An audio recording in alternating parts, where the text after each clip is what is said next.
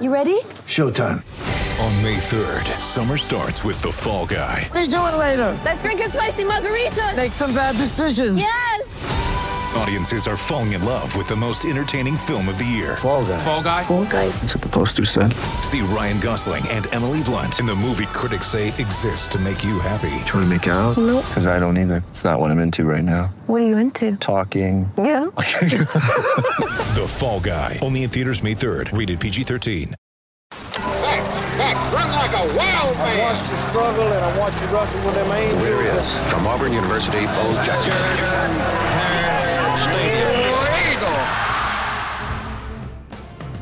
That Alabama team, as bad as we want to say that they were, because everyone now is going back and going, we're now moving the goalposts back and saying, well, actually, it was a really bad Alabama team. It's a really bad Alabama team with one loss. So, it's a really bad Alabama team that is currently in the top 5 in yards per play and yards per game and points per game. And like it's one of the more efficient offenses in America still, even though it's a bad Alabama team. And that bad Alabama team came into Jordan-Hare Stadium and put up 10 points in regulation. Now, Auburn just fired its offensive coordinator because it's decided that 10 points is not enough. But I don't want to be Mr. Moral Victory, but there's no way to look at holding a team that is a win away next week from going to the college football playoff and being the favorite to win the national championship. Holding them, if Alabama beats Georgia next week, they're the favorite to win the title. They're the favorite. So they're a win away from being the favorite to repeat as national champs. And you held them to 10 in regulation and should have won the game and lost in penalty kicks. If there is a moral victory, that's a moral victory. The problem is people have allowed the 2 games prior in which you blew a double-digit lead, which let's not sit on here and pretend that a 28-3 lead is the same thing as a 10-0 lead. A 2-possession lead in which one of those possessions is 3 points is not the same thing as being up 28-3. The Mississippi State team that Mississippi State loss is egregious. The Alabama loss is not egregious. The Alabama loss is as close to a proof of concept as you can get from Derek Mason this year. It's as close to, wait a minute, we had stuff going as you're going to get this whole season. So I understand being out on Harsin after Mississippi State. Against South Carolina, he had a backup quarterback. I could still say, okay, we should not have ever lost to that team, ever, no matter what. But I cannot spot the difference between losing in 2009 to Alabama when you had a shot and they beat you at the last second, and spotting the difference between that and losing to Alabama this past Saturday when you had a shot to beat them. And had they called a face mask penalty or had they not called a hold, or I think Chief pointed this out earlier, had they called a hold against Alabama in the end zone on their 99-yard touchdown drive, Auburn wins the game. Yep. And we're all sitting here going, we just won the biggest upset in the history of the series. Because Auburn came into that game a rightful 20-point underdog. And so that's my point. You're now joining us. The correct Jordan-Hare Stadium time is 9:20 p.m. This is the Orange and True podcast. And I am Son of Crow. Son of Crow 2 on Twitter. Son of Crow on Venmo. Joined by the AU Chief. Reba DJ. And then all the way over there, just sending me the show notes, a guy who is totally out on Auburn football until it replaces its head coach, no matter what. The S stands for sad. The S stands for sad. I'm holding him to that. If we sign the number 1 recruiting class in the country this year, I'm holding him to. If we sign a top 5 class this year, I'm holding him to the fact that on Monday, November 29th, after the Iron Bowl, he was out on this coaching staff. Ryan Steele. It also says here the S stands for Jabari Smith is going to be the first overall draft pick. He really, guys, he really might. He really. I did appreciate not introducing us, so you get that little soapbox in. Yeah, well, I was in the middle of a thought. I've got some things to finish say. my thought. I had to finish my thought. Guys, Jabari, let's go talk about the most important thing first. Jabari Smith could be the number 1 pick in the draft. Yep. I watched a little bit of that Duke Gonzaga game. Not a lot of it because it started past my bedtime. They really don't need to start college basketball games at 10 o'clock in the evening. That was preposterous. And I watched a little bit of that. And I mean, look, Paolo's incredible, but Chet Holmgren is on a different planet than everybody else. But I think that Jabari Smith might be on that same planet. And Jabari Smith doesn't look like Slender Man. So I think there's a lot of teams that might need a power forward. And he might be there. He might be there for him, the number 1 overall. Which would be just... Auburn would have to have the number 1 overall pick in the NFL draft like 5 years in a row before I'm like, oh, that's more impressive than Auburn basketball ever having the number 1 overall pick. Yeah. Yeah, Chet Holmgren shooting 31% from 3. Jabari Smith shooting a blistering 43% from 3. Incredible. Guys, he could have a 50-40-90 collegiate season.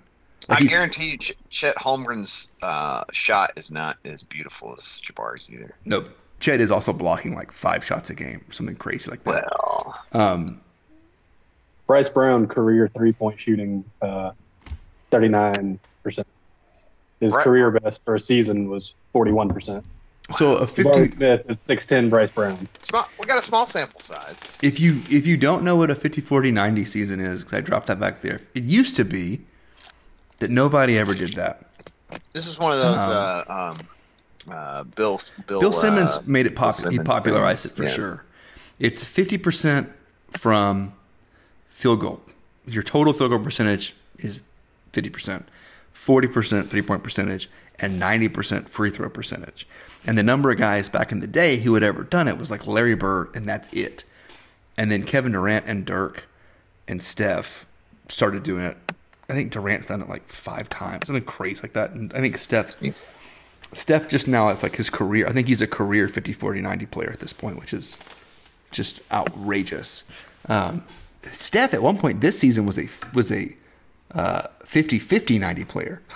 So things were going awesome for the Warriors. Wow. Yeah. So let's talk more Auburn basketball.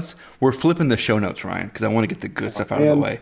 So that if guys, I might just log off after basketball. Well, that's the thing. I think a lot of people will, and I think listened. you want me to log off after basketball. No, I don't, man. I just can't. No. I think we've got a good mix because Crow, who might be the most down on this coaching staff before now, is actually the most positive of the three of us. I'm not positive. I just don't think I can. Well, I don't have anything. You're more positive. Yeah, I'm in the middle, and Ryan is out. I'm actually probably closer to where you're at, Brett, Chief, because it's like, look, I just don't think we can fire anybody yet. Like it's like, yeah, that's where I'm. We can fire somebody. Yeah.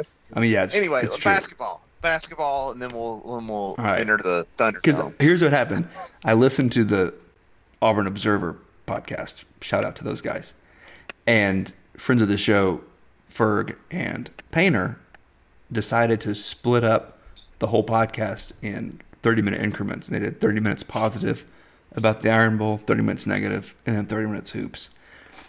I think that's cool. We're going to do nothing but hoops and then set the clock and do a little Iron Bowl at the end. Maybe do some positive and negative. Who knows? Infringing on my First Amendment rights to complain about my football team. And you can complain about them. But easy I don't. There, Brian Harsin. Please don't harsh my mellow today.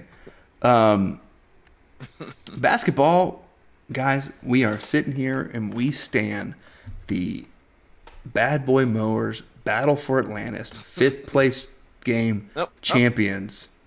Is that what? Yeah, they won the 5th place. They won the 5th place game. Oh, I figured because that we should lost be the 3rd place game. I know, but because we lost the first game, we were immediately out of the winner's bracket. We were the best team in the loser's bracket. Yeah, lame. Jabari Smith named to the all-tournament first team. Losing to UConn stunk because it was in double overtime. Really had a chance to win that game there at the end. Auburn fans seeing 6 overtimes this week. That was a tough one, especially battling back from being down like we were. It's tough to see them end up losing. But you know what? Yeah. I liked the fight I saw. I thought that was the start of us really starting to see this team come together and see what they're going to be like this year. That UConn team in Sonogo probably has the best offensive big man we're going to see this year, maybe outside of Kentucky. He also should have fouled out in the beginning of the first half or the second half, basically. And meanwhile, people will point out that Jabari also played with 4 fouls most of the second half. He did. But 3 of his fouls were not fouls at all. So, and Sonogo earned way more fouls than he was awarded. Sonogo really made life difficult. Yeah. He made life difficult for Walker. But I will say props to the adjustment getting Jalen Williams in there. Jalen, not as big as Walker, but a little more physical, played great defense on him in the second half. Mm-hmm. Sure did. I think he had 30 points on the night and had 18, 20 of those in the first half. And Stretch Akingbola got minutes in that game, if I remember correctly. Just not a ton, but a little bit. And I think several of us kind of recognized that this is where you play him is when you've got a physical big, that's you're just going to keep eating shots, put in Stretch. You might foul him a little bit, but yeah, and he's going to eat minutes, and he's going to hopefully well, especially if Sonogo was not hitting his free throws, then putting Stretch in the game doesn't hurt anything. But that's a good UConn team. I really think that's a good UConn. A couple of guys pointed out that's a really second weekend matchup. That could easily be a second weekend game. That it felt like a mid-tournament game, like something you would see in the Sweet 16. Yeah, I mean that was a deep, fairly veteran team, well coached, and just really good basketball by both teams. I felt like it didn't feel like it was, one team's just shooting the other out of the gym or one sloppy. I mean, it was good basketball. And UConn's a top 25 Ken Pom team, top 25 AP poll team. Auburn won only one of the 4 factors, had a lower turnover percentage, but shot okay. 51% EFG is not terrible, but they shot really well, especially in the first half. They shot the lights out in the first half. Yeah, they as a team they played really well, and then Poly came in the second half and was just lights out from 3. Anytime Auburn could try and get close, they just kind of Poly would hit a 3 and keep us at arm's length. Shout out to the Auburn radio crew. They Bertram Andy did a great job calling this game. I didn't watch a minute of it, but I listened to the entire game on the radio and on the Auburn Rap, and it was great. He did an awesome job. I really was. There were a couple times that he didn't get a guy's name right or something, but he corrected him. I mean, it was fine. He was great. Basketball is way hard to call play-by-play. It was not Sonny though. I don't remember who it was, but it was not. It's Ciampi. Okay. Yeah. Okay. Yeah, he was the color guy on those broadcasts, and I like him. He's good. He was really good. I wonder if it's because Sonny didn't want to fly to the Bahamas. Yeah, he usually doesn't go on those longer trips like that. And Ciampi's usually the guy. He normally does the SEC broadcast for all the women's team. Yeah, that makes sense. He was really good. Yeah, he's good. He's not nearly as fun as Sonny is. That's what Sonny brings to the table. Sonny brings all the fun. But this was the game in which K.D. Johnson kind of announced himself to planet Earth. Sure, yeah. Because he, I think, single-handedly just willed Auburn back into this game. Him and Jabari. He is our MVP. He's our most valuable player. Jabari, I think, was clearly the best player in this tournament. Yeah. But I think KD is our most valuable player. Without him, nothing happens. And he earned himself a starting place by doing that in that game. And I think he's solidly our number 2 until Flan is back to 100%, maybe. After the game, after one of these games, Bruce said that KD Johnson was like a shark smelling blood in the water. Yeah, man. Which is what leads me to want to call him Jaws, KD Jaws Johnson. Mm-hmm. And I like Mr. Worldwide. Mr. Worldwide, he's like a pit bull. He's a pit bull. Yeah. Dale KD Johnson. But I think the amazing thing about KD Johnson is he steals the ball from people. The second you turn your back to the basket, he's poking that thing out. Against Syracuse, which we'll get to that game in a second, I felt almost like started feeling bad for these guys. Like, look, they cannot get the ball across half court without just being hounded. It's exactly like, that is the kind of steal I would get playing pickup basketball or whatever, where you just kind of, all right, everything's slow. Some guy's just dribbling around up front, and you're like, I'm just going to slide over here and just poke that out and go with it. Like, well, I think you said during the game that KD Johnson plays like the guy who takes everything way too seriously. At the YMCA. He's the guy. All his steals are, I'm taking this pickup basketball game way more seriously than you are. Yeah. When I said he reminds me of a guy I had get thrown out of a church basketball game for trying to get in a fight with the opposing team's coach, and that was for the same reason. He was just, everybody else was having a good time, and this one dude was just like, he was not here for fun. He was here to just destroy lives in church basketball. Yeah. And KD Johnson, 22 points and 5 steals. Yeah, 22 points, 5 steals, and I think he's like in the top 5 in the country in steal rate at this point, isn't he? Yeah. I mean, it's insane. Number 4 in steal percentage. So he's got 20 on the year, right? More than that, I believe. He had, I think, 13 or 14 in the tournament. Well, I think someone tweeted that he had 20 at the end of the tournament, and he needs 4 more steals. 4 more. It may have been Josh Dubb pointed this out. I'm going to give credit to Josh anyway. That he needs 4 more steals to equal Flan's team-leading 24 steals from last season. Yeah.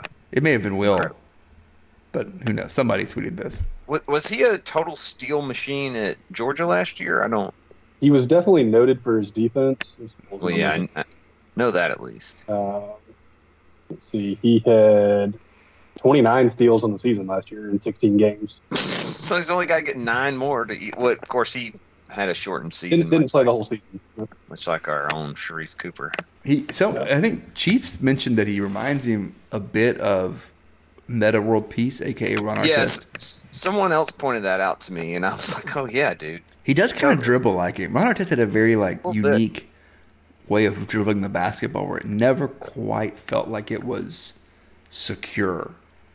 Yeah. It always felt like he had just like a dog standing on its hind legs. It didn't quite seem like it was natural for Ron Artest to be dribbling the ball. But then all of a sudden when you had the ball, it was pandemonium. It reminds me of Ron Artest at St. John's. Mm-hmm. That's what was pointed out to me. I was like, yeah, totally. He's just this tenacious dude that's, Ron Artest is obviously bigger than KD, but Ron Artest wasn't,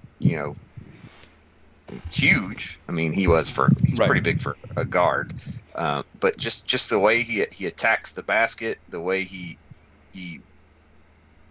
even the way he defends, like his stance reminds me of Ron Artest. It's crazy. I will say there's one thing I enjoy. Tom Crean didn't start this kid a single game last year. It's ridiculous. Well, Tom Crean, literally, they would be better off with Tom Arnold, the actual Tom Arnold, as their coach. I don't know, man. There's some weird conspiracy theories going on if it was Tom Arnold. So I didn't realize. I realized that Johnson was only 6 feet tall. Yeah. Oh, if. Yeah, I walked by him after the Iron Bowl, and I'm 6 feet tall. He's not that. He's a Jared Harper, 6 feet tall. Yeah, he does look a little taller than Jared, but he's also just a block of muscle, and it is incredible. He's a halfback that's somehow playing. Yeah. Or a fly. He's Mike Dyer. Yeah, he's Mike Dyer, the basketball player. That's Ryan. I think you pointed that out. That's hilarious. No neck, all torso. Like if you had to pick a basketball player in this team that like, there's no way anybody would be able to tackle him, it's Katie Johnson. Oh yeah, for sure. But yeah, he's like, and I'm not alone in this. I think basically anyone that's been watching these games is like, my God, I love this guy. He's my favorite player. He'd be a perfect size fly half if you're playing rugby 15s. He is literally the like six. You want a guy's like 6 foot to 6'1" and built like that. He is perfect to play fly half, which is like the quarterback almost of rugby. My favorite game in this tournament was the Loyola game. So let's talk about that next. Jabari Smith didn't have his best game in terms of numbers, but he missed 2 shots. He was 7 for 9. But still in double digits in points. And the guy who was a lower scoring game, just in general. I mean, the Loyola really kind of slowed it down pace wise. And the Loyola, the top 50 team. Yeah, this isn't. They had that deep March run a couple years ago, and now they're just a name, but they're not really the same team. This is still a really good team that's going to make the tournament this year. Different coach, right? Though they've got a new different coach, but they're same Sister Jean. They're KenPom number 33 right now. Wow, 33. 33, yeah, they're solid. The guy who went off in this game was Walker Kessler. Yeah, I mean they had nothing for him. He had 13 points, but it felt like he had more. He had 4 blocks, but it legitimately felt like he had 50 blocks. 4 blocks is a lot of blocks, but it felt like he was altering every single shot. Am I wrong? Like it legitimately felt like they could not get to the basket. Yeah, well, they just didn't have anybody anywhere near his size, and just too much to handle inside for them. And I'm no expert on them. I don't know if they like to play inside much. My gut tells me probably not, but they probably don't play a bunch of 7-1 guys that often. Yeah, that's true. They're a good shooting team, but they don't really play inside a ton. I mean, they're actually 8th in the country in 3-point shooting right now. Yeah. So great job by the Auburn defense, kind of locked them up. Only put up 52 points. I think that's kind of what we've seen. I mean, take the UConn game out of it. That was an absurd, especially second half, and then the 2 overtime periods. But this Auburn defense has been stout so far this year. The 68 points they gave up to Syracuse was the most they gave up outside of that UConn game. And the UConn game was a double overtime game. Right. So the most they gave up in regulation. I mean, I think they still gave up 80-something, 90 to UConn in regulation. Yeah. But still, I mean, they're block shots, the steals. I mean, the pressure that we've seen from Katie Johnson, which you already talked about, Zep Jasper, even when he's not putting up a ton of stats, is just as tenacious in the half court. He's just not letting these guys get up comfortable shots. Auburn's finally able to run the press that we've always wanted to see, but haven't had the guys to play. I mean, that's what I wanted to point out. I mean, that's what turned the tide in basically all these games.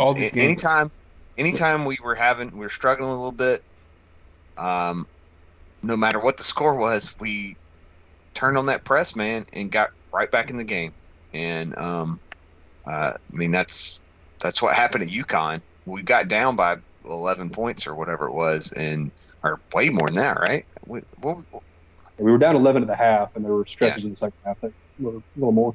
we turned on that press with 7 minutes to go, and they didn't have anything for it, man. We just what it does is even when you're not right there, they think you are.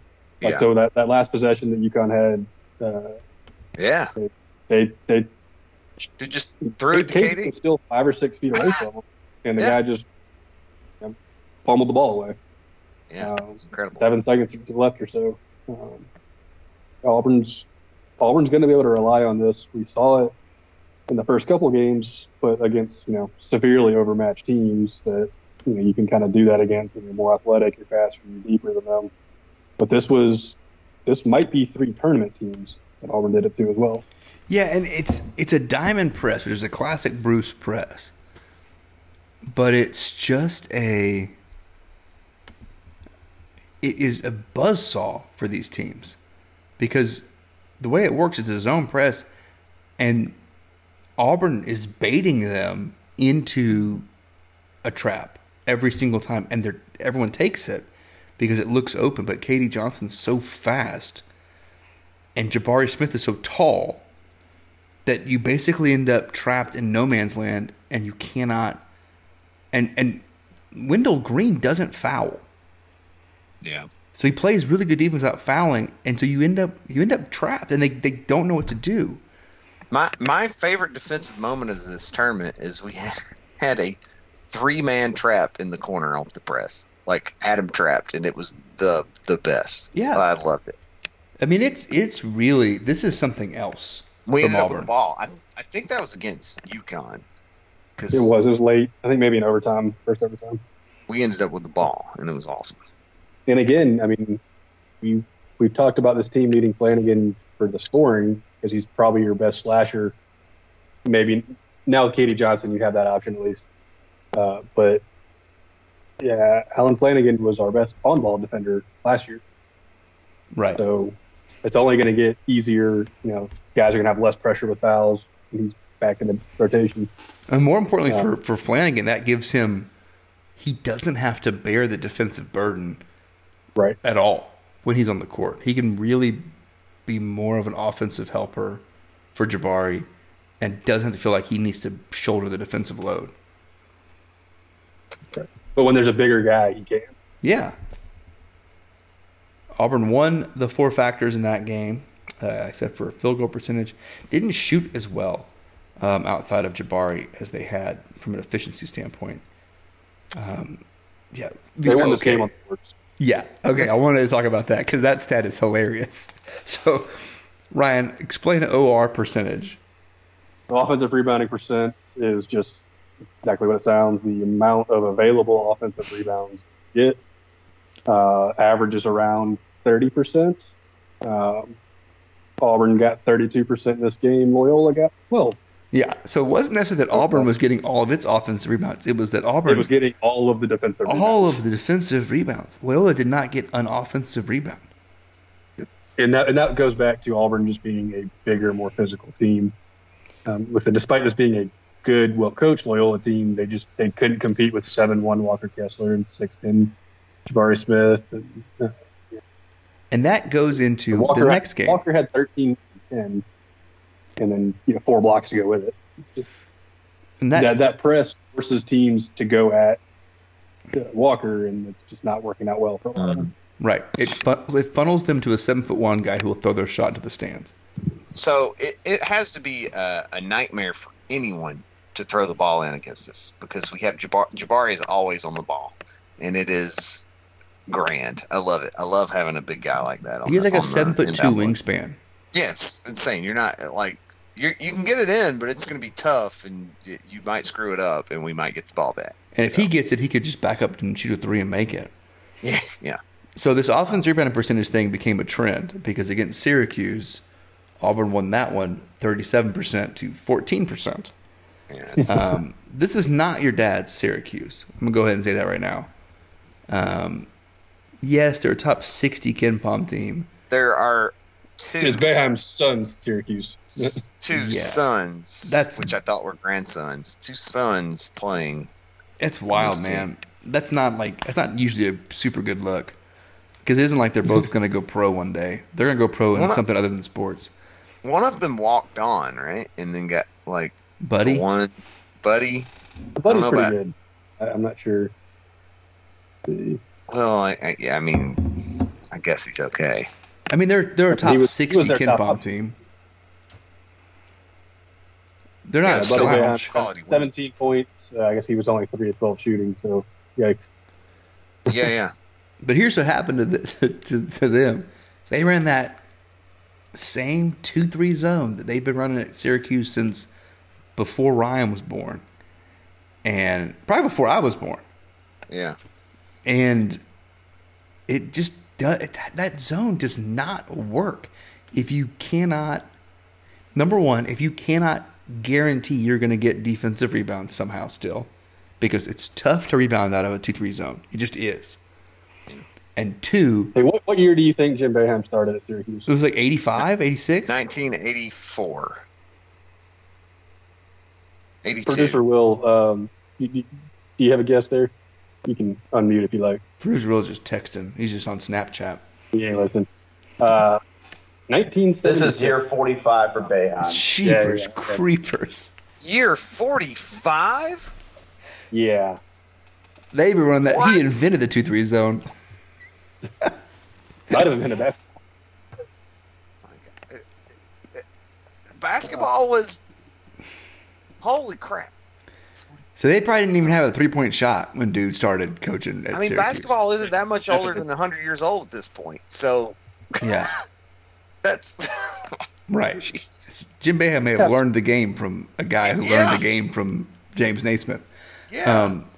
Jeez. So they run this 2-3 zone, which I love 2-3 zone defense sometimes. But if you can't defend up top, penetration, and you can't get defensive rebounds, and the team you're playing can make threes, it is going to be an ugly game. And that's to me, that's what happened. Now, as a big, slow white guy, I used to love playing 2-3 zones. Yeah, because you could just rest. I just sat in the middle. Yeah. I was the center.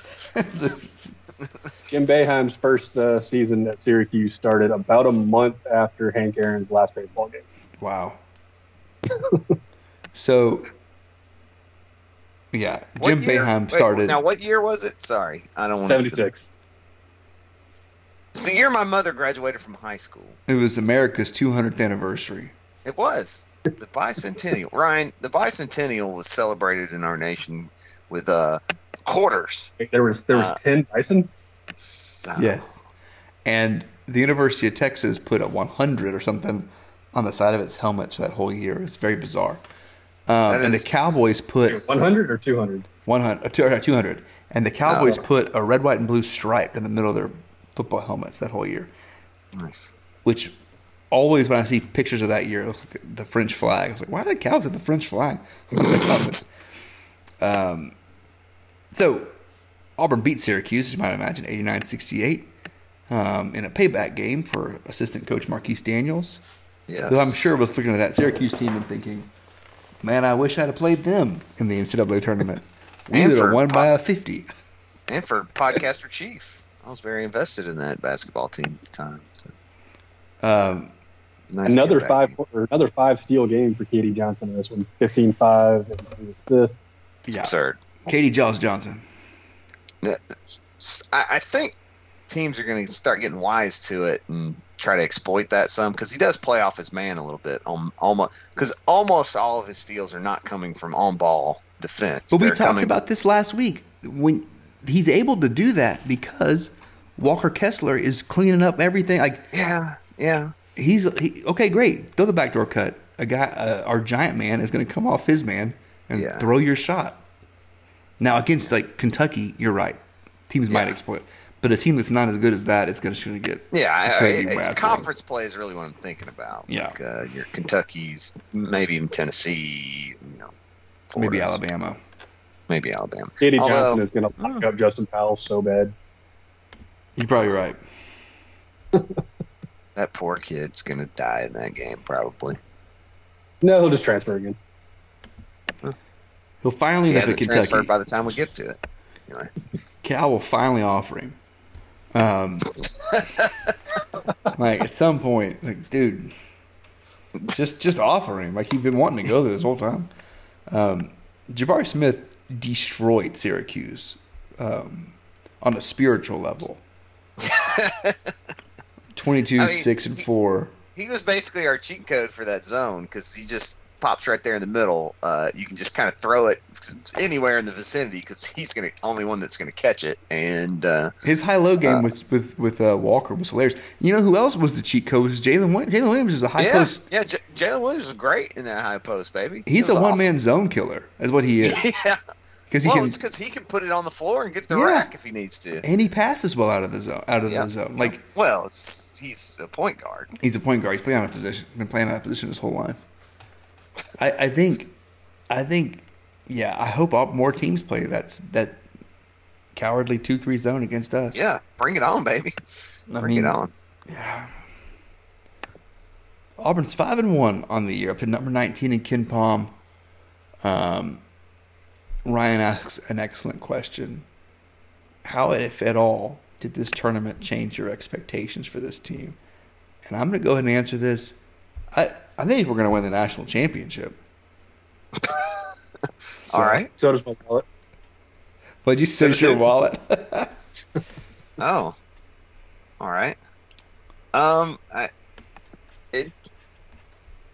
was looking. They showed me everything that I wanted to see. I mean, they got better. They didn't look out of their depth. Speaking of depth, they are deep, so deep that they'll be hard pressed to find another team in the country as deep as this team is. I think, and that will be huge come tournament time, because most teams are playing 7 guys in the tournament at most, and I don't see a reason why we won't be playing 10. And there's no huge drop off. You got a great fourth big man or fifth big man in Stretch, who's barely getting minutes on this team, but you're not afraid to throw him in there when you need him. And then we haven't talked about him, but shout out to Leor Berman. Yeah, baby, Leor. Really good minutes. I mean, as fourth guard, he really so. As someone who used to not play a whole lot, and you get thrown in, and there's just no way. Like, there's no time for your nerves to settle.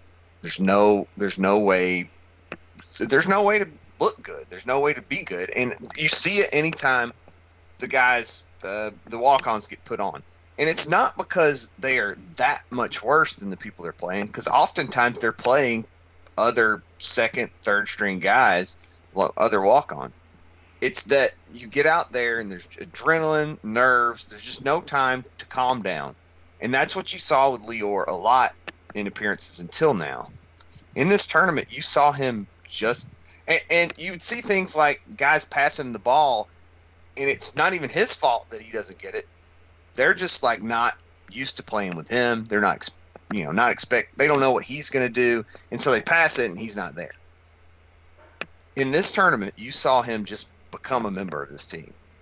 The nerves were gone. I think was the Loyola game that he came in and just looked incredible, like not. Yeah, so he didn't play in the UConn game, but between Loyola and Syracuse, he played 18 minutes. He was 3 of 4 shooting on those 2 games. Yeah, hit 2 threes in the Syracuse game. Yeah. Okay. I mean, he said he doesn't have to play a ton of minutes, and right. I don't want to play a ton of minutes, but he's a good defender. He was good defending. Well, in the South Florida game, he picked up 3 offensive rebounds in 10 minutes. And, come tournament time, I don't know how much we'll be seeing Leor. Deep in. Really, once Flanagan comes back. Yeah, that's where his minutes are going to go. We have a guy now who he's been blooded, and these guys clearly are going to trust him more. And he's a part of this team rather than just a walk on at this point. And it was really great to see that. I was happy to see that. And I guarantee you his teammates love that. Love it. All right, let's take a quick break. We'll come back and we'll do football. preview basketball coming up. Okay, let's do that. We're back. Let's preview some basketball coming up. What do we got? Ryan, what do we got next week? Well, we got UCF on Wednesday nights. What time? Is there any chance Gus is at this game? The scuttlebutt at the tailgate. Well, not the scuttlebutt, but the speculation. We were all wondering, is Gus going to be there? What time is that game? This is a 7 o'clock. 7 on a Wednesday. Thank you. Yeah. Most important thing. We have a channel? ESPN Plus. Now we're talking. It's quite surprising because UCF's a decent team. I mean, they're a 53rd in Ken Palm. That's pretty good. Not a non-zero chance to get in the tournament through the AAC here. I'll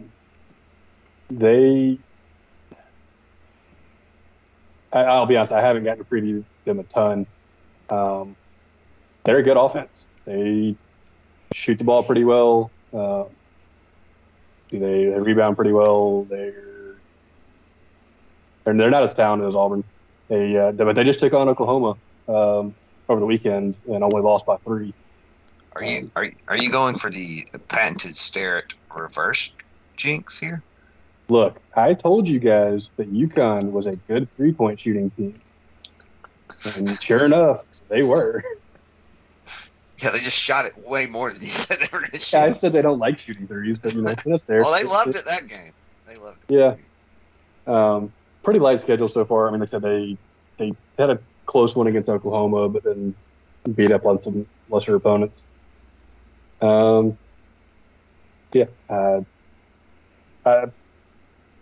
Pretty confident with Auburn in this one, but again, should be a good test after playing some really good teams in the Bahamas. Come home, got a big crowd back. It'll be fun. I'm excited to go. We're both going. Whatever hype wasn't there with Jabari quite yet is there now. And I think from this point forward, he showed out against some really good tournament teams. He was a freshman of the week too, right? Yeah, SEC freshman of the week. Was that NCAA or SEC? I think that was SEC. Okay. I mean, at this point, he's appointment TV. I'm telling you, do not be surprised. We said it every week, but enjoy him while we got him. Do not be surprised if you start seeing NBA players that are playing the Hawks the next night just showing up at Auburn Arena for home games. It'd be pretty cool. Just figuring out how to get courtside seats for those dudes. And not Okoro. I'm talking just random dudes. Guys that have no connection to the program whatsoever. LeBron James is going to be at one of our as long as you don't games. As long as you don't heckle him like the way that did y'all see that he had 2 fans thrown out of a game? Yeah, well, they still have never said what was said. They apparently said that they wanted his son to die in a car accident. What the? Well, Pacers fans are notoriously awful, right? Yeah. Am I right about that? Okay. I believe so. So as long as you don't say that, I mean that's where the malice at the Palace. No, that was in Detroit. Right. Was the Pacers? Yeah, that's in the Palace. Yeah. Yeah. If you're listening to this and you're planning on being a heckler at Auburn Arena, just don't. Keep it within the boundaries of the game. I feel like we did a pretty good job policing our own hecklers. Yeah. Had that one against Tennessee a couple years ago. I think I as much as there's probably a segment of our student section that probably doesn't like Mr.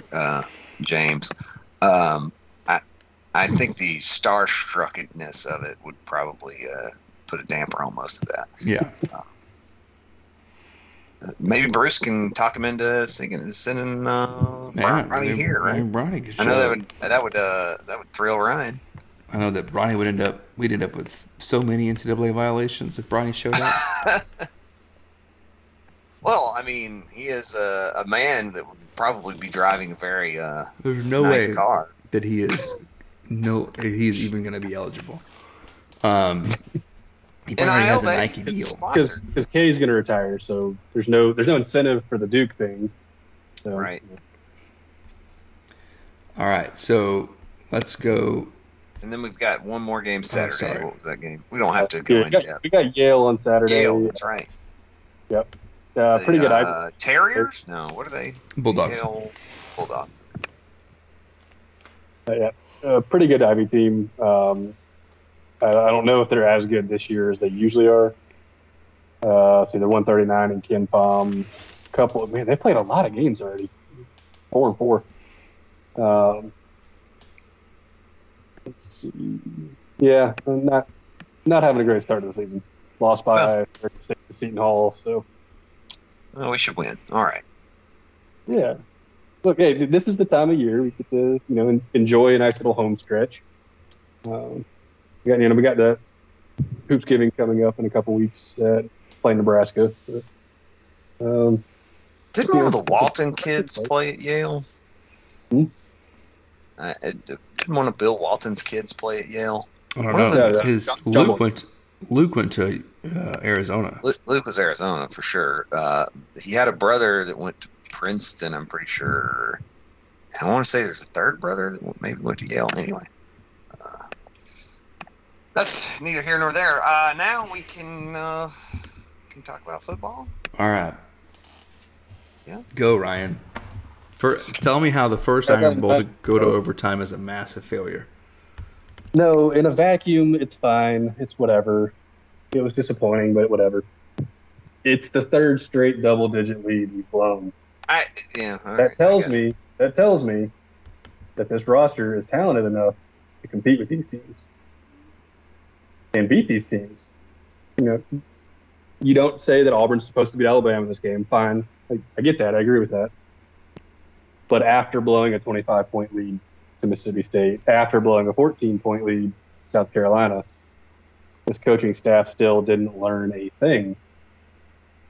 You would think after you have a quarterback go down with a leg injury and you give up 40 straight points after that, you'd say, oh, maybe we don't leave that guy in to just, let the lead melt away.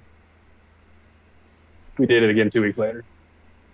You've got the winningest quarterback in the state of Texas high school history has not played a game or snap yet this year.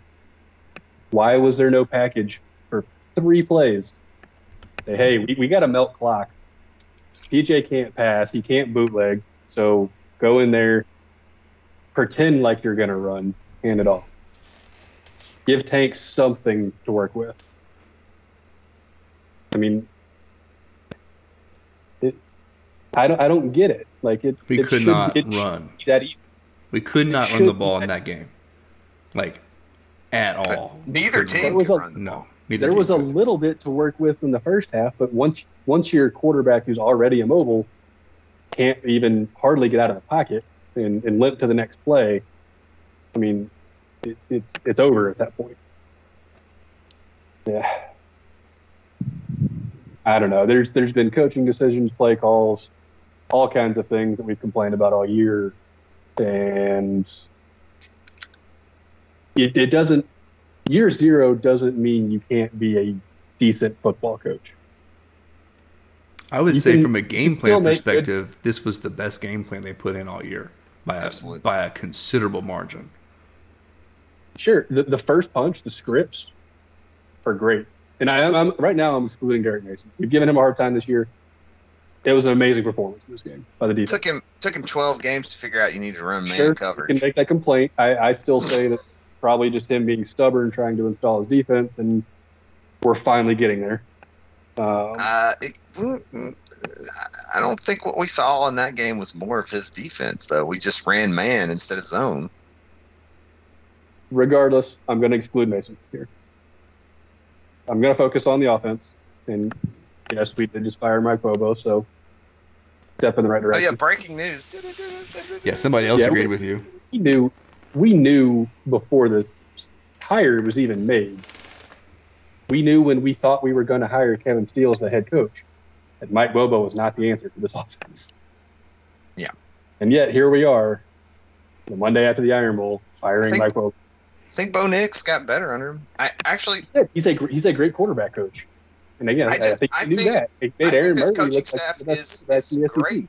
I think this coaching staff is great at coaching talented players to be better at their jobs. I think that's the most frustrating thing is that I don't think there's a staff. I don't want to be hyperbolic, but most every person on this team individually improved this season. But over the last several games as a team, we did not. The last game, I actually think, was one of our better performances, given the circumstances. Sure, but and that is telling me that we were right there, and his coaching staff can adjust after halftime. Well, so all right, if we want to go back and analyze that Mississippi State game, I don't think that was all scripted plays that got us the 28-point lead. I do. I think, and what seems to happen, and what seems to have happened, and I was afraid was going to happen against Alabama and didn't, is without adversity in a first half, we don't do anything at halftime. We don't change anything, and that's what happened at Mississippi State. Didn't change a thing, and South 14-all against South Carolina at the half. Right. Didn't change. I think the answer is that this team cannot adjust in the second half. In the last 5 games, Auburn has scored a grand total of 15 second-half points. I think they can adjust. I think they can adjust if offered some adversity, something that they feel like they need to adjust to in the first half. What happened in the last 2 games?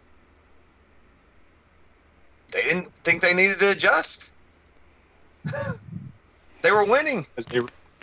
At halftime, they were up 7-0 against Alabama and tied with South Carolina. Oh, all right. South Carolina is maybe a different thing. Right. But they did adjust against South Carolina, and they only ran Tank 4 times in the second half.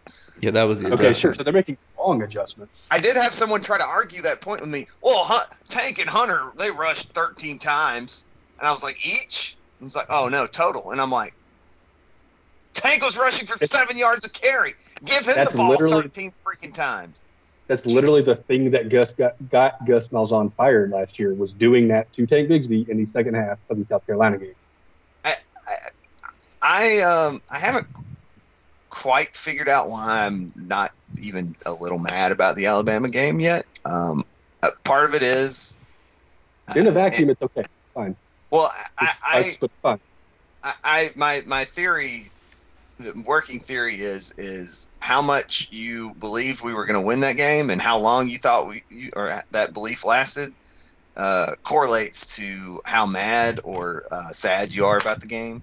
Well, this is my theory of 2013. Like the reason why, like Ryan has a pinned tweet that is, I just want to feel about Auburn football the way I feel about Auburn basketball. That's impossible. Yeah, it is. It's actually impossible because you grew up with 0 expectations whatsoever for Auburn basketball. So making the tournament every year is so much fun. Now, if all of a sudden we make the Final Four again this year and lose in the Final Four in heartbreaking fashion, maybe next year you expect more. The problem with Auburn football is everyone expects an unattainable amount of success, or an amount of success that if you don't reach it is heartbreaking, and you can't. So the only season why anybody looks back on and thinks that was the most fun season is the season in which we went into it going, we were 3-9 last year. If we just make a bowl game, this is awesome, and we won the SEC. I mean, so like there's that's it, because our expectations are not nothing. If your expectations going into this year was, I hope we don't go 2-10, then you're living the dream right now. Didn't sit on this podcast at the beginning in the end of August and say, well, I think Chief said 10 wins, right? But I think we were looking for 7 or 8. 11-1. Looking for 7 and 8, 7 or 8, right? And we didn't get there. We got to 6. We got to 6 at the end of October. I mean, I don't know.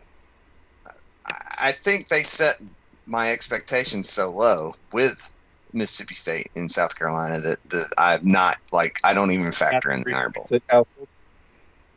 Say what? Oh, you cut out, Ryan. They didn't set your expectations low with the 3 points at Kyle Field.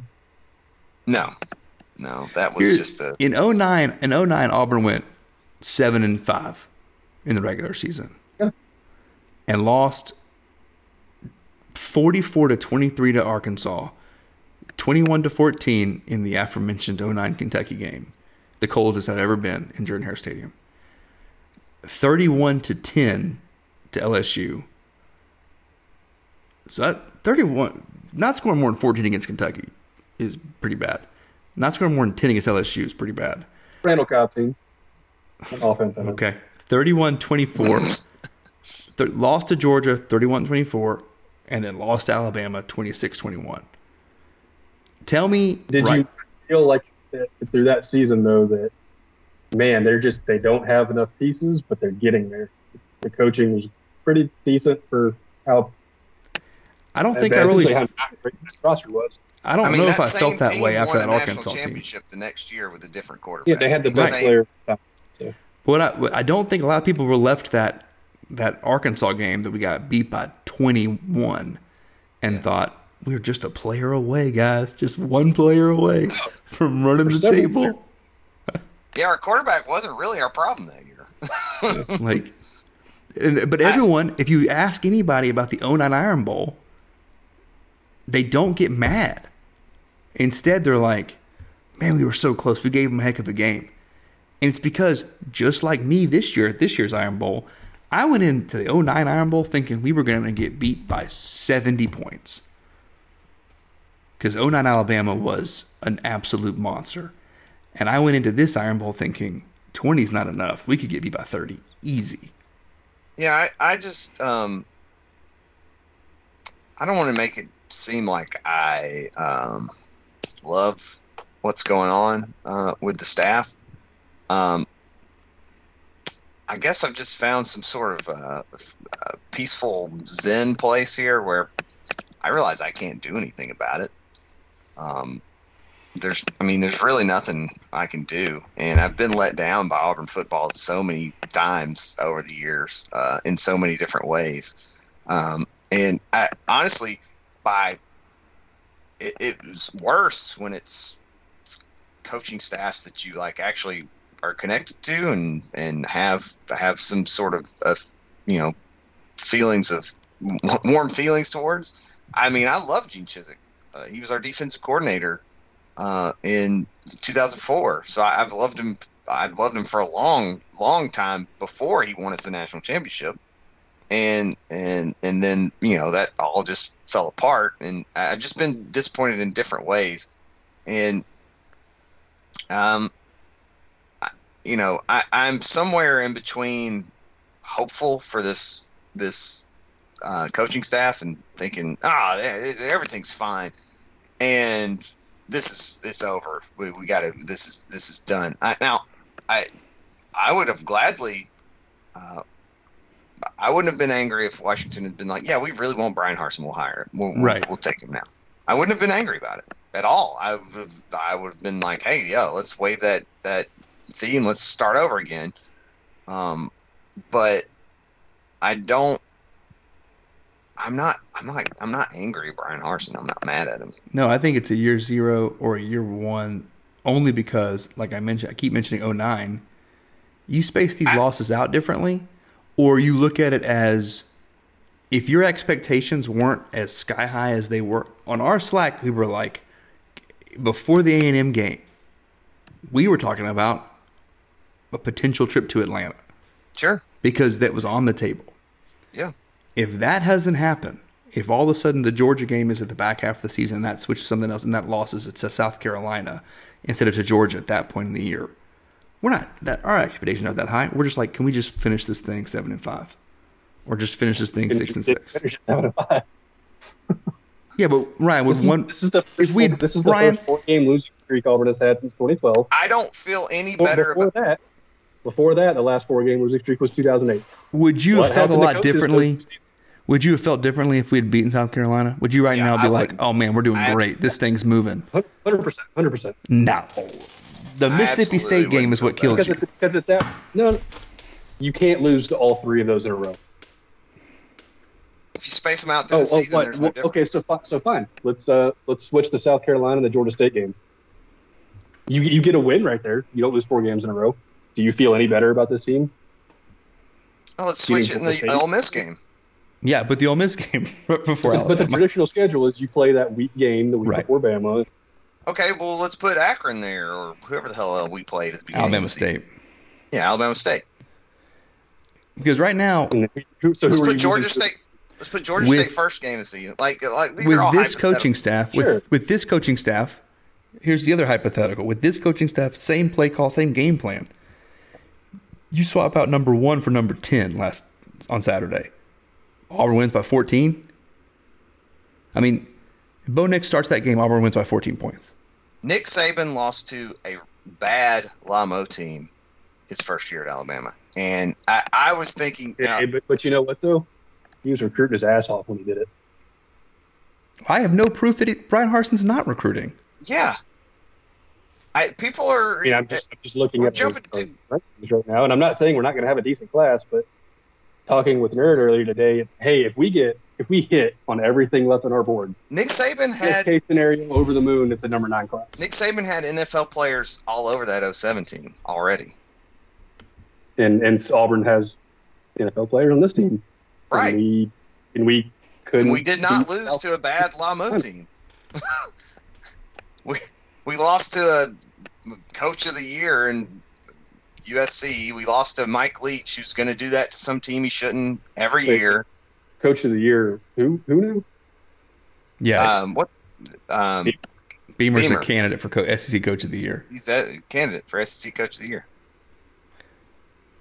Yeah. Okay. Yeah. As much as I don't know how it's not the guy that got Georgia to their first undefeated season. Well, because that guy already won it last year. Yeah, and that guy also has more talent than God on his team. And I think they want to keep Beamer from taking the OU job. Be back in the SEC in 2 years. I hate that I'm sitting here defending the way the season ended, but I don't think. No, yeah, exactly. I'm not the biggest Brian Harsin homer on earth. I don't think that it is. I don't think that the sky is falling. No. And I want to go back to the talking point that I've not just from you, Ryan, that I've heard from I heard a lot. The double-digit losses, 3 double-digit losses. Yes, 10 points is double digits. 10 points is also 1 touchdown and a field goal. It's not like 30 points. It's not 14 points even. And you blew a double-digit lead to a team that can score as fast, if not faster, than any other team in America. Yeah. Like they're a play away every time they get on the field. Defense did the amazing thing of not giving up a touchdown until the last drive of the game. I'll say this. Still couldn't beat that. I'll say this. It just feels a lot like a lot of the people that wanted to hold really stupid things against Gus all the time is what that particular talking point feels like to me. You mean like the Gus's bowl game record? Yeah, and it's frustrating because Harsin on the field, ignore the other stuff. I don't give a shit. On the field, Harsin built up so much goodwill by the Ole Miss game, right? It's not like it was a perfect season. You lost to Georgia, you lost to who else? Penn State, but you were the 2-loss team going into November, saying, "Hey, we have a chance to win the division. We're probably not going to, but we have a chance." And he ruined all of it. It's so hard to be as bad as he was in November, and blame Mike Bobo, blame Bo Nix being hurt, TJ Finley being hurt. I get it, but at every step of the way, he made the wrong decision. I think you've sort of laid out a case for the opposite of how a lot of people. He's not a first-year head coach. He's been doing this. Because our baseline is have all your goals in front of you going into November. And he did the worst possible job after that. And why you feel bad worse next year. Why I think you feel so bad is you are thinking into the future. Every November is going to be like that. And I don't know that we have a very small sample size. Also, he lost to two teams that he had more talent than, and he lost to Texas A&M and Alabama, who he does not. So two teams he does not have more talent than. So he was 2-2. Two other games there. No, in November. Which team? Oh, November. Okay. He's 2-2 in November versus the talent. Sure. But I wouldn't say we had more talent than South Carolina. You're talking full off season. Maybe it was our friend of the show, Jeremy Golson. What did he do at Boise all these years? Teams that he was more talented than, he lost. Lost 2 games a year, and he always had more talent than everybody. Although, if you do look, a lot of the teams he lost to, it was like BYU, Fresno, sure. Teams that are close, if not the same level of talent. So most teams lose 2 games a year. That's a silly talking point. Football, we've grown accustomed to undefeated teams because all of a sudden we have those. Most teams don't Alabama go undefeated. Hardly ever goes undefeated. Right. They're not going undefeated this year. Most years, there's not even an undefeated team. I just where I'm at is there's nothing in the world that I can do, and feeling bad about how this went is not going to help anybody. Certainly me. I have to give him next year to improve. And maybe part of the gloomy feelings are, oh yeah, we had 30 seniors. Like, what's going to happen this next year? And I get that. And we may have to give him another year to prove. But that would have been the case if we had beaten South Carolina and Mississippi State. And I also think we still would have allowed 30 seniors. And I'm not accusing you of this, Ryan. I do think there's a little bit of people thinking, oh well, Gus would have never let this happen with it. And no, Gus would have let exactly this happen. I mean, we would have been 6-6 with Gus. Yeah, and I do think there are others that are very mad about this because they feel like Gus would have not let this happen because he didn't, except for that one time that he did. So yeah. But that wasn't year one, and we've all talked about how things would have been different if 2015 had been 2013 and 2013 had been 2015, and how we would have felt about Gus in the long term.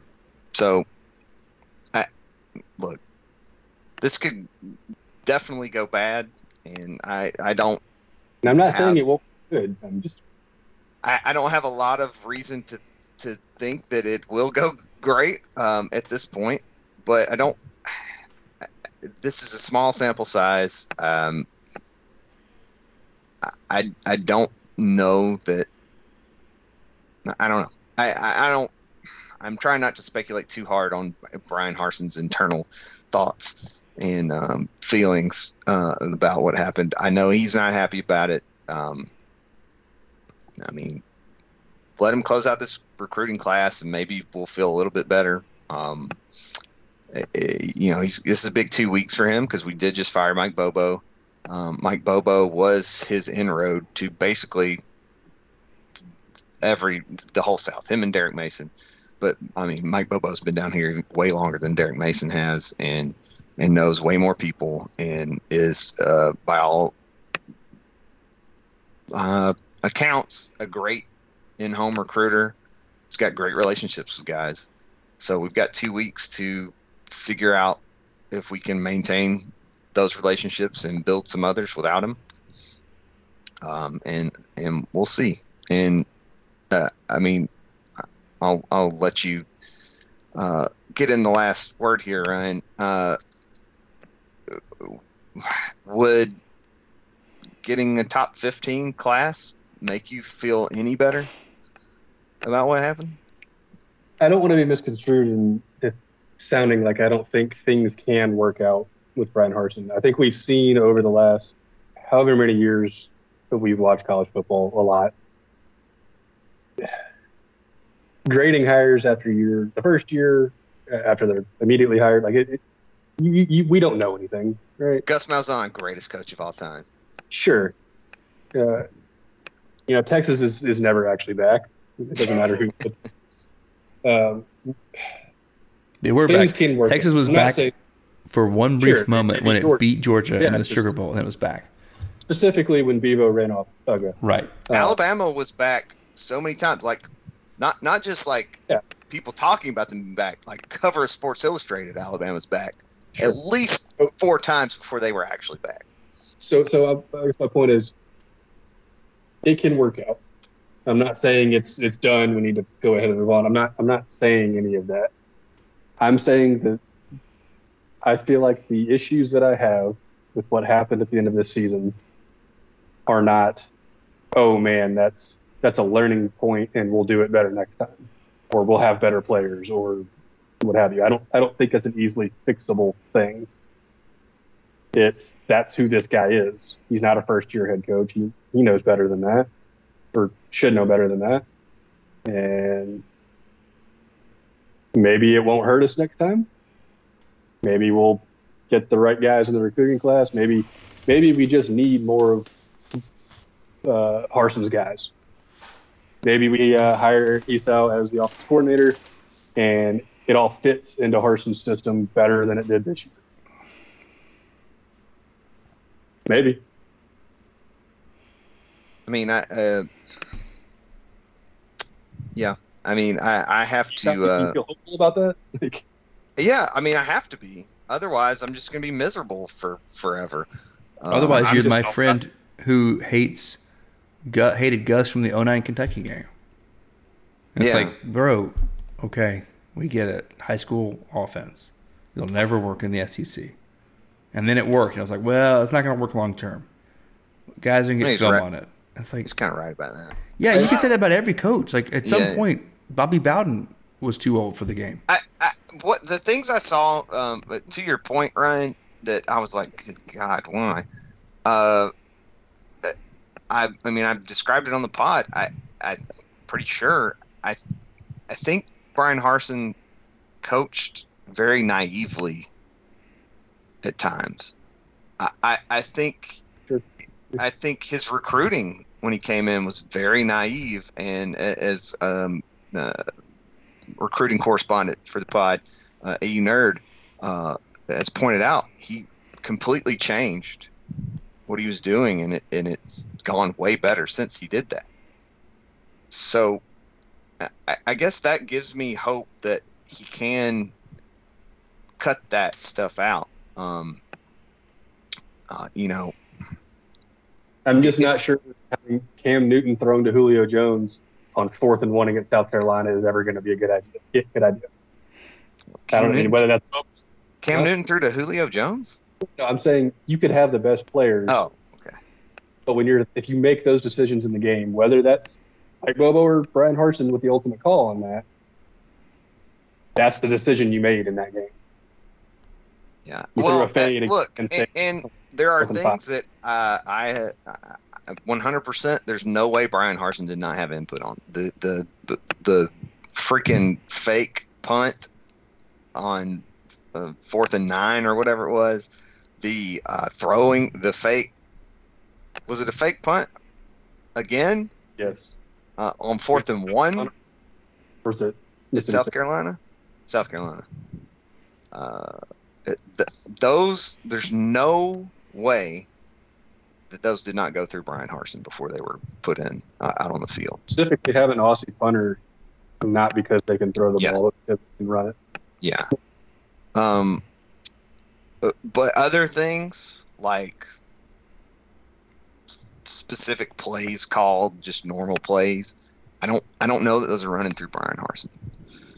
And he hired the guy that's doing them, so that's still on him. I'm not absolving him of it. If you can remove the guy who does not like to run in situations where you really, really need to run the ball, maybe these games go better. Maybe that Iron Bowl goes a bit better. But if you don't hire that guy, I don't know if Bo Nix improves like he did. So, I don't know. And maybe Brian Harsin was actually the secret behind Bo Nix developing so much. It could be. It's entirely possible. I mean, he's been a good quarterback coach in the past. He was Kellen Moore's quarterback coach. Isn't that right? Sure. Bro? Yep. I mean, so that's entirely possible that the good of the offense came from Harsin and the bad came from Bobo. Or just them not being on the same page. I don't know. Yeah, Gus called it a good place. Everybody gives one mulligan. So he's using his right up front. So he's using it right up front. Yeah. He used his breakfast ball. No, yeah, there you go. I'm just concerned because unless he works miracles in the transfer portal and at signing day, this will be a worse roster next year than it is.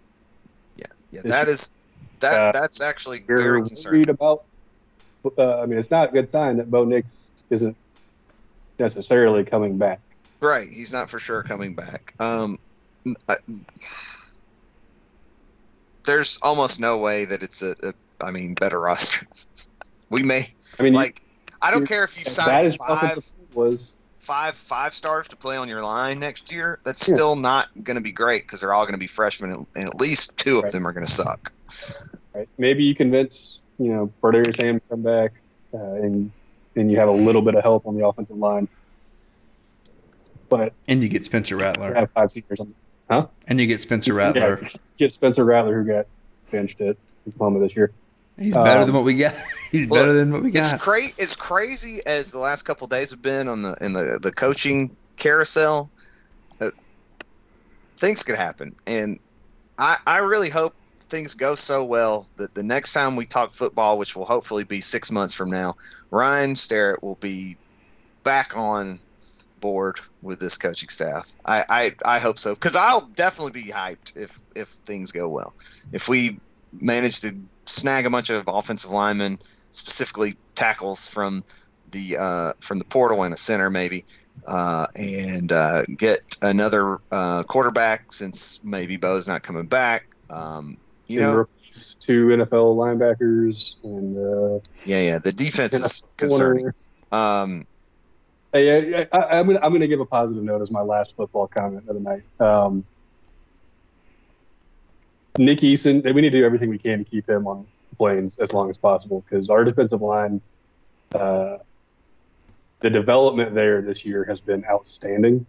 Yeah, we knew there was talent there, but you talk about everybody getting better throughout the year, and that's where it's the most noticeable. They got the most sacks. Oh man, he's a pretty good sophomore to one of the best defensive ends in the SEC. Derek Hall had 9 sacks.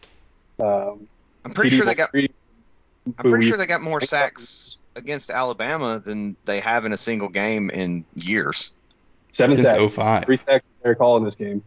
Bringing in Leota from Northwestern worked out great. He was huge help. Marcus Harris from Kansas. You have questions about a guy that played at Kansas last year, competing in SEC, and had no problems there. Even Tony Fair at times was a big part of this defensive line. And this is the same defensive line that got gashed by what's his face from Georgia State. Yeah. I can't say enough good things there. So. Yeah. Again, individual parts of this staff, I think have been great. It's just that look, Brian Harsin wouldn't be the first head coach to just be bad on game days, and if he turns out to be good, he wouldn't be the first good head coach to be bad on game days. Here's the sunshine pumping. So I said the last 2 times Auburn's had a 4-game losing streak were 2012 and 2008. Before that, it was 1999. Tommy Tuberville's first season. Yeah, and then we won the SEC West the next year. Days, he had a good Auburn career. Maybe that's what we're looking at. He's one of the more beloved coaches by some, not all, but a lot. No boosters love him at all.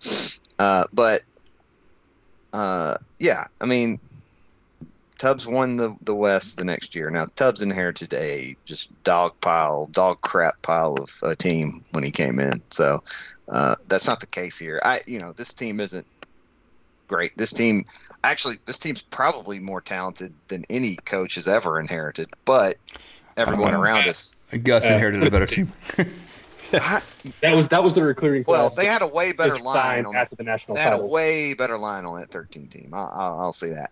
But just overall talent, I mean, probably. But everyone else around us is just even more talented, and that's an issue. All the ones we care about around us are. All right, that's enough of this. Yeah, I don't want to talk football again until basketball season's over. We will talk football again. That is the last football we will talk that isn't association football, because Auburn soccer has a spring season. Yeah, we might talk about a coaching hire if there's something special. Into talk signing day for us. But maybe. Specifically, the next time after today that we mention Georgia on this podcast, it will be basketball. Oh, yeah, we won't stop mentioning Georgia basketball. Well, unless they lose. They blow up. Sure. Yeah. Hopefully Cincinnati beats them. Oh, boy, that'd be great. Yeah. All right. Everybody have a War Eagle weekend. Oh, no. Auburn ain't going to lose this time.